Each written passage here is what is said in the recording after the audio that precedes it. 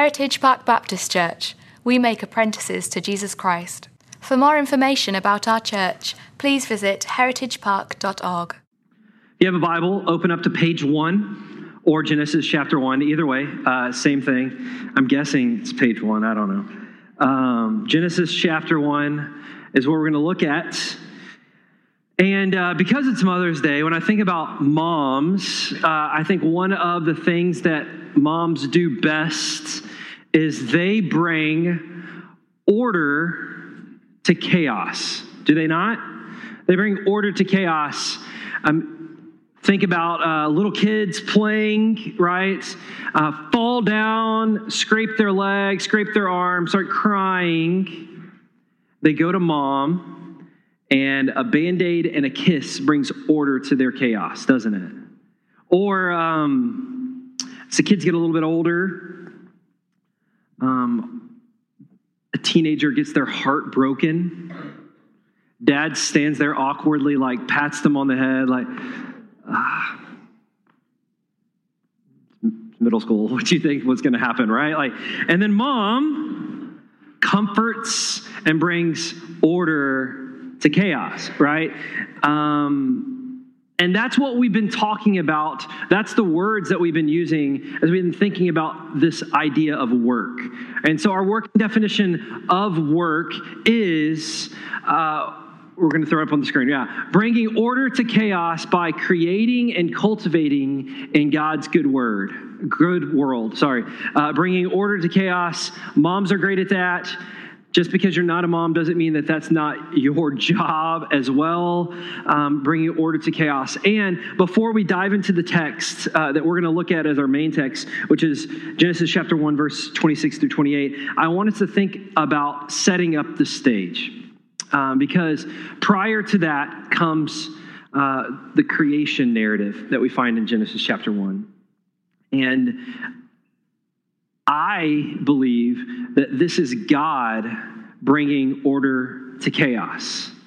And we can see that in the two different phases of creation. We have the first phase of creation, which is preparation. Preparation, day 1, he brings light, right? All darkness is chaos. Light brings order. Day 2, we begin to see sky and water, right? All water is my biggest fear, right? That's chaos. He brings order to that.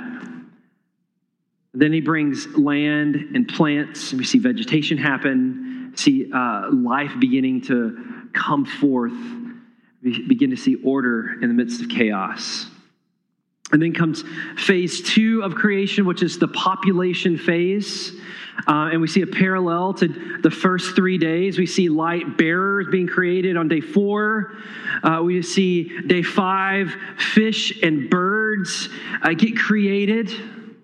And this life begins to come forth in the midst of his creation as he begins to order the chaos. And then we see day 6, animals and humans created. And in the midst of all of that, he looks at man and he gives man what is it's a job, right? It's the cultural mandate to be fruitful and multiply and to have dominion or work or leadership over all things that he's created. And it would be foolish for us to look at God working and to look at you working, no matter whatever job that is, and to leave out one of the most important aspects of God working, which is day 7, which is rest. I think rest is important for us to understand why rhythms happen. Sabbath needs to happen in our soul because he created us in his own image. And so as image bearers, we represent him and we resemble him, and he rested, and so therefore we should rest. And I think it's really, really important because in dominion or in work, we play a part in God bringing order to chaos, right? In creation, God brings order to chaos. In dominion or in work, we play a part in God bringing order to chaos, which is an important part. But We are able to work hard because Christ is worthy of our work. Christ is worthy of us bringing him the best. But we are able to rest because Christ is sufficient. He holds all things together. And so we are not the sole opportunity for order to be brought forth on this earth. God is the one who is bringing order to this earth. We get to play a part in that. We get to play a role in that. And the more we think, the greater our responsibility is, the less and less we begin to rest, which is an unbiblical concept, is not resting. So we rest because he's sovereign, and we work because he's worthy. So let's look at what he has given us, what scholars call the cultural mandate of man. In Genesis chapter 1, verse 26 through 28, it says this: Then God said, "Let us make man in our image, after our likeness, and let him have dominion over the fish of the sea and over the birds of the heavens and over the livestock and over all the earth and over every creeping thing that creeps on the earth." And if you're looking at the text now, you notice that there is something different about what's about to happen. There's been this cadence about God creating days 1 through 6. And then all of a sudden here in this moment, the writer stops that cadence and kind of sets something aside for importance to make us look deeper at what is going on. He says this. It's kind of a poem. So God created man in his own image. In the image of God, he created him. Male and female, he created them. And God blessed them. And God said to them, "Be fruitful and multiply and fill the earth and subdue it and have dominion over the fish of the seas and over the birds of the heavens and over every living thing that moves on the earth." It's the second time that God says, "Be fruitful and multiply." After he created the animals, he looked at them and said, "Be fruitful and multiply" on the fifth day. But he says more to man, his image bearers. He says, "Be fruitful and multiply, have dominion over the earth." To work it and subdue it. And that's what I want us to look at today. As we kind of close up this My Work, My Worship series, the last 2 weeks we've looked at why we work and how we work. And today what I really want us to look at, now that we have kind of the context of what's happening in Genesis chapter 1, we are going to look at where we work. And I'm excited about that because I believe that God is going to challenge us and shape us through this idea for the years to come. So dominion or work requires two things. It requires strength and it requires strategy. The first thing that I want us to look at is dominion requiring strength. And if you think about this passage, it says, "Fill the earth and subdue it, have dominion over it." That is not an easy task. If you've been a follower of Jesus for more than a day, you know that it is hard and it requires a significant amount of strength, doesn't it?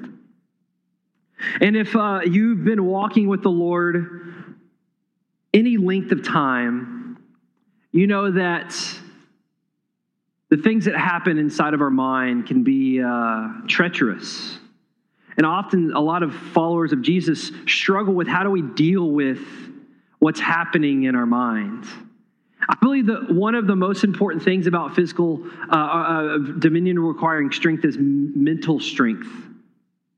Is that what happens in our minds, what's happening between our ears, is one of the easiest places for the enemy to attack us and to cripple us. And for us not to acknowledge that, I think we would be foolish. Think about Romans chapter 12, What does Paul say to the people that he's writing to? He looks at them and he tells them to renew their mind. Right? Renew your mind. Why? Because it is a minefield. It is a battlefield that the enemy loves to manipulate us in. It says, don't be conformed by the world, but be transformed by the renewing of your mind. The enemy wants to manipulate us, wants to distract us, and wants us to make something more valuable than God. And if he does that, he wins. So one of the places that I think we need to focus on as it pertains to our mental strength is becoming a professional.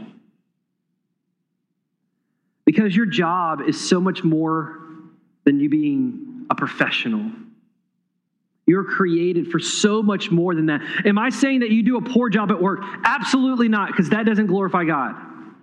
But what I am saying is you are more than your work. And that's hard to hear because so many people's identity is wrapped up in what they do. But that is such a sliver of who God has created you to be. And when you begin to elevate work over what God has created you to do, it becomes an idol and the enemy wins. So mentally, we need to process that. We need to think about that. We need to get the enemy out of our head so that we can not turn into professionals, but we can turn into people who are advancing the kingdom of God. Dominion requires strength, and that includes mental strength, but it also includes spiritual strength, because we would be foolish to not think about spiritual strength. It is church, by the way, right? There's a few aspects as it pertains to spiritual strength. I think we could probably do an entire sermon series about spiritual strength. But I want to address a few that I think are important, and I think we can see them in the text. One of the first things is that God created all things. And he said they were good, and he gave his creation, the animals, a responsibility to be fruitful and multiply. But then he looks at us. He looks at man, and he gives us more responsibility. Those who were created in his own image, he gives them a personal responsibility, right? We get a command from a personal God. God didn't just say, hey, like, good luck with the earth. No, in the beginning, God was with man. He was interacting with him regularly. So part of our spiritual strength means that we have a personal relationship with God. And that's important. Moms, that's important because I know that you want your kids to follow Jesus. But they have to have a personal relationship with God. I talk to so many moms that carry around this guilt because they feel like their kids aren't where they would like for them to be. And moms are some of the most faithful prayers for the hearts of their kids. But every single one of us has to choose to follow Jesus. Every single one of us has to be overwhelmed with the sense that God is bigger and better than any other thing that I can find on this earth. It's a personal relationship with a personal God. That is important. So we have a personal relationship with God, and this cultural mandate is from a personal God, but we also have a right relationship with God.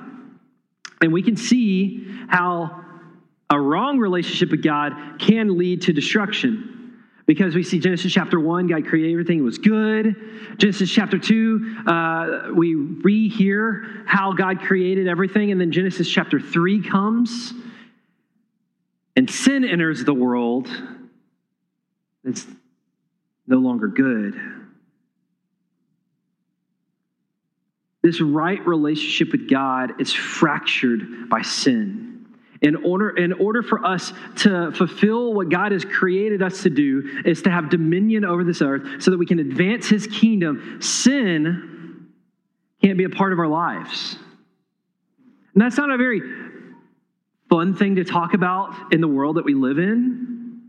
We have so many people who choose their sin over God. And when they begin to look at the pros and cons, they think, hey, God can be useful to me sometimes, but this is more important. And if we don't have a right relationship with God, we're never going to fulfill our cultural mandate. We're never going to be able to truly advance the kingdom of God. So we need to have a right relationship with God. Killing sin so that we can live for him, live for Jesus.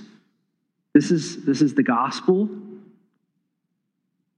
We are dead in our trespasses. We're dead in the things that we've done. But yet God, being rich in mercy, extends love to us, not because we were worthy, actually the opposite of it, but because he is worthy and he loves us. So that we who are dead can now be made alive. The gospel isn't making bad people good. It's making dead people alive. It's making people who are in bondage and in slavery free people, different people, new people. We can't allow sin to win because we have someone, Jesus, who's defeated that sin. And then the last aspect that I think is important for us to understand in light of spiritual strength is appropriate relationship with creation. And I think there is this pendulum in light of creation that a lot of people err on two different sides, right? God has given us creation, and he said it was good. He says that we're supposed to cultivate it, and we're supposed to have dominion over this, take care of our creation. And so there's these people over here who say, I don't really care about all of this other stuff. I'm going to live my life, and if I make creation better, that's fine. If I make creation worse, I don't really care. And then there's the people over here who most people call hippies, right? I drive a hybrid, and so I'm not saying I'm in this camp. I drive a hybrid because my car, when I fill it up, I don't fill it up with gasoline. I fill it up with hopes and dreams, right? That's all it runs on. It's awesome.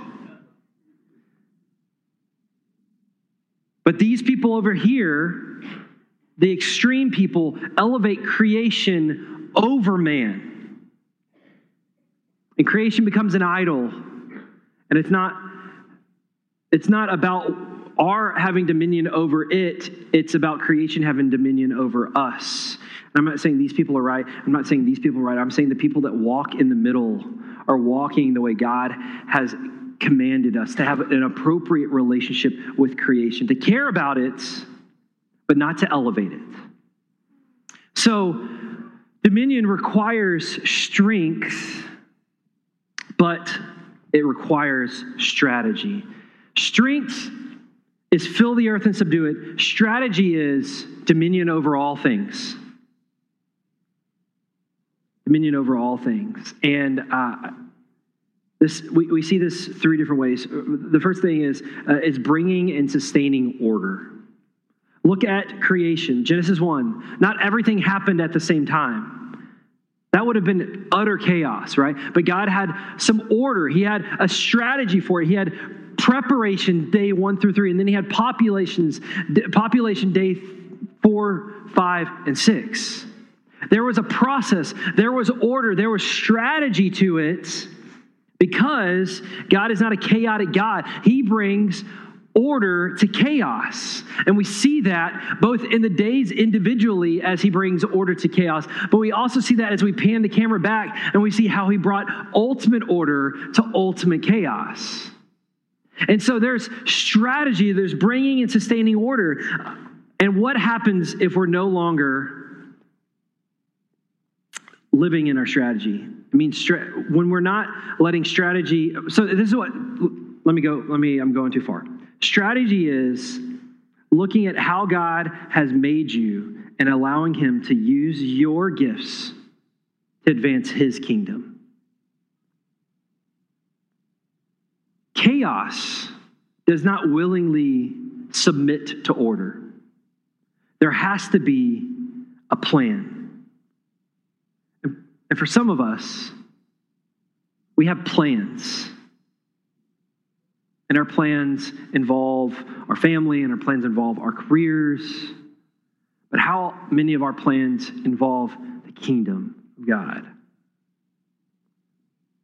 Because there has to be some sort of order. There has to be some sort of plan, some sort of process so that we can bring and sustain order. Because we have a purpose. You have a God-given purpose. This mandate to be part of God bringing order to chaos. God is the one that brings order, but he utilizes us to be a part of that. So try to jump ahead, but what happens when we're not living in our purposes? What happens when we're not fulfilling what God has created us to do? Jesus addresses that in Matthew chapter 5. He's looking at his disciples. They've kind of collected on this mountaintop, and there's some other people kind of standing off in the back listening to what he's saying. And he looks at people, and he says this, verse 13, "You are the salt of the earth. But if salt has lost its taste, how shall its saltiness be restored? It is no longer good for anything except to be thrown out and trampled under people's feet. You are the light of the world." And he keeps going on. We have a purpose. And when we stop fulfilling our purpose, like salt no longer being salty, we're not useful to God anymore. Not that he's going to get rid of us, but he has given us a purpose. And so many of us get distracted by doing good things, and we don't fulfill our purpose for doing what God has created us to do. It's a dangerous place to live because we as Baptists are very dutiful. Give me a box and I'll check it, right? That is the Baptist policy, right? That should be on our bumper stickers. But God doesn't want us to be dutiful as we interact with this world. We don't look at God and say, "Hey, God, I was salt and light in my work today. I put a verse by the coffee maker. Check. I'm good." Purpose is bigger than that. Purpose doesn't look at a box and try to check it.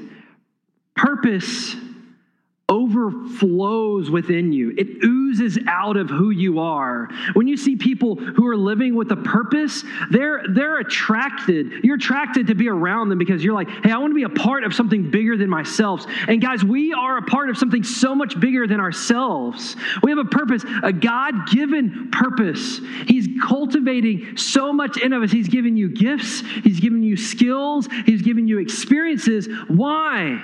So that you can be unleashed into this world to advance the kingdom of God in a way that we have never experienced before.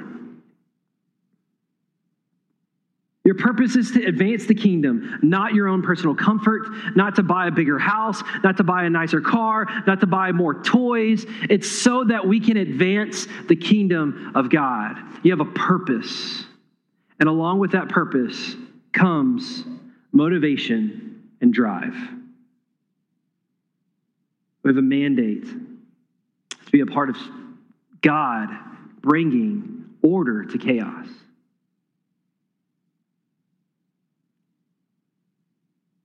And when we don't, just like in Genesis chapter 3, when sin entered into the world, when we don't bring order into chaos, it expands.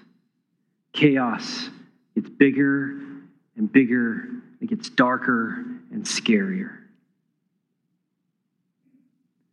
So your drive is that God has sent you into a chaotic world with the ability to make a difference by showing and sharing Jesus. He is the only one that can bring order to chaos. He has defeated our biggest enemy, sin and death. And we have the ability, if we believe in this, to extend that to people. We have order, we have purpose, we have drive. And if we believe that God is in control of all things, that Jesus reigns over all things, that means that where you are in your vocation, whether that is an engineer or a teacher, whether that is in an exercise class or staying at home or anywhere in between, that He has placed you exactly where He wants you to be so that you can advance the kingdom.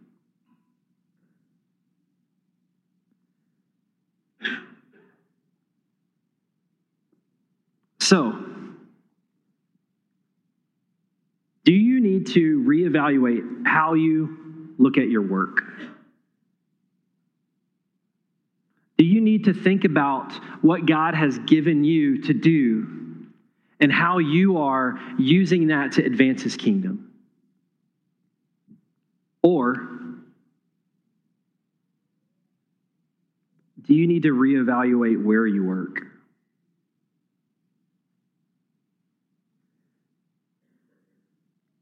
There's a lady in this church who, in my opinion, was able to make a really strategic missional move that has opened the doors for the gospel for us to enter into Wedgwood Elementary.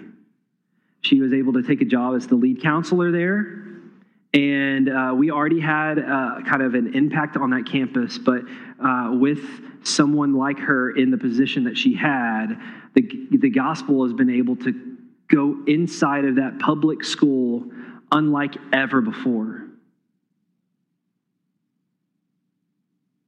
And I believe that God placed her there for a reason. And I believe that God has placed you where you are for a reason. And maybe He's ruffling some feathers at your job. And maybe you're starting to think about taking the next step in your career.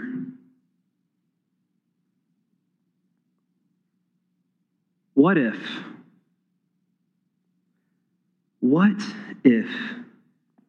we didn't approach our job to advance our career? We approached it to advance the kingdom. What if we looked at ourselves as being on mission every day? That the job that He has given you has a purpose in bringing the kingdom here on earth as it is in heaven. We have a core philosophy that we talk about often. It's called Ready to Launch. We look at everything that we have been given and how God has sent us into the world, and we are ready to press forward the gospel. That is who we are as a people. And if that doesn't impact our jobs, if that doesn't impact where we work and how we work and why we work, then who are we? I want to show you a picture. It's a map of our area. It's called the 4B area. From the Beltway to the beach, from the Bay to Brazoria County line. Inside of the 4B area, there are over 500,000 people. Over 500,000 people that claim to have no religious affiliation whatsoever. That doesn't include the people that say they're Christians that come to church on Christmas and Easter. Over 500,000 people who do not have a relationship with God. What if we began to look at our jobs, our career, not to advance our career, to advance the kingdom? We began to see ourselves as sent people into this area, because it's no secret that our church wants to plant a church. And we want to plant a church in the middle of this area that desperately needs to hear about the good news of Jesus, to desperately needs to hear about He who can bring order to chaotic lives. Maybe God's stirring up some division at your office, at your job, or inside of you, because He wants you to maybe make an intentional, a missional move to advance the kingdom of God in the 4B area.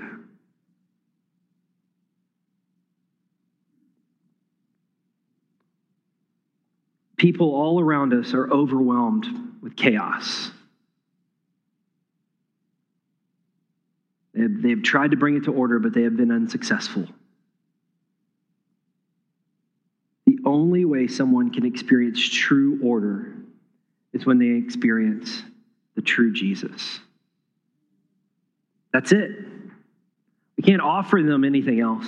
Advice? Jesus is the answer. There's two things. Two different kinds of people here today. People who have chaos in their lives. I would say to you, come and experience order that is found in Jesus. And then there's people who might have a relationship with Jesus.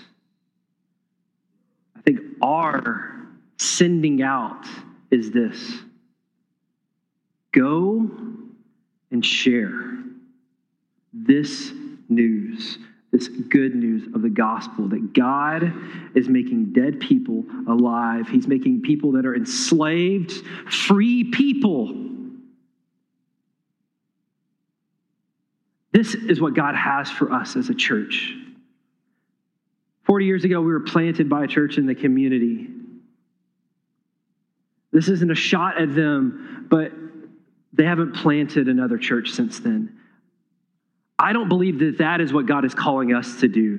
We could easily plant a church in the 4B area and in 40 years not do anything else with planting and be fine. But I believe that God is raising up people who want to saturate the 4B area with the gospel, that want to see life brought to this dead area, that want to see 500,000 people come and experience order.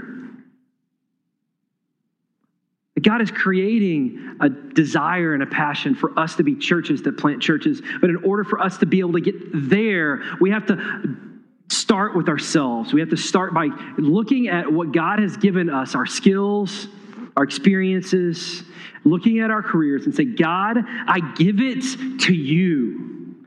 It's yours, Jesus. So if you don't know order, come and experience Him. If you do, let's go and share that. Let me pray for us. Lord Jesus, I love you so much. I'm so grateful for what you've done for me in bringing order to chaos in my own life, in my sinful life, my broken life. And I know that you have order to extend to so many people who desperately need it, in this room and in this community. And so, Lord, whatever you're doing in our hearts, don't let it stop, so that we can be different because of what you're doing in our lives. Lord, help us to extend order to these people in the 4B area. We love you, Jesus. It's in your name we pray. Amen.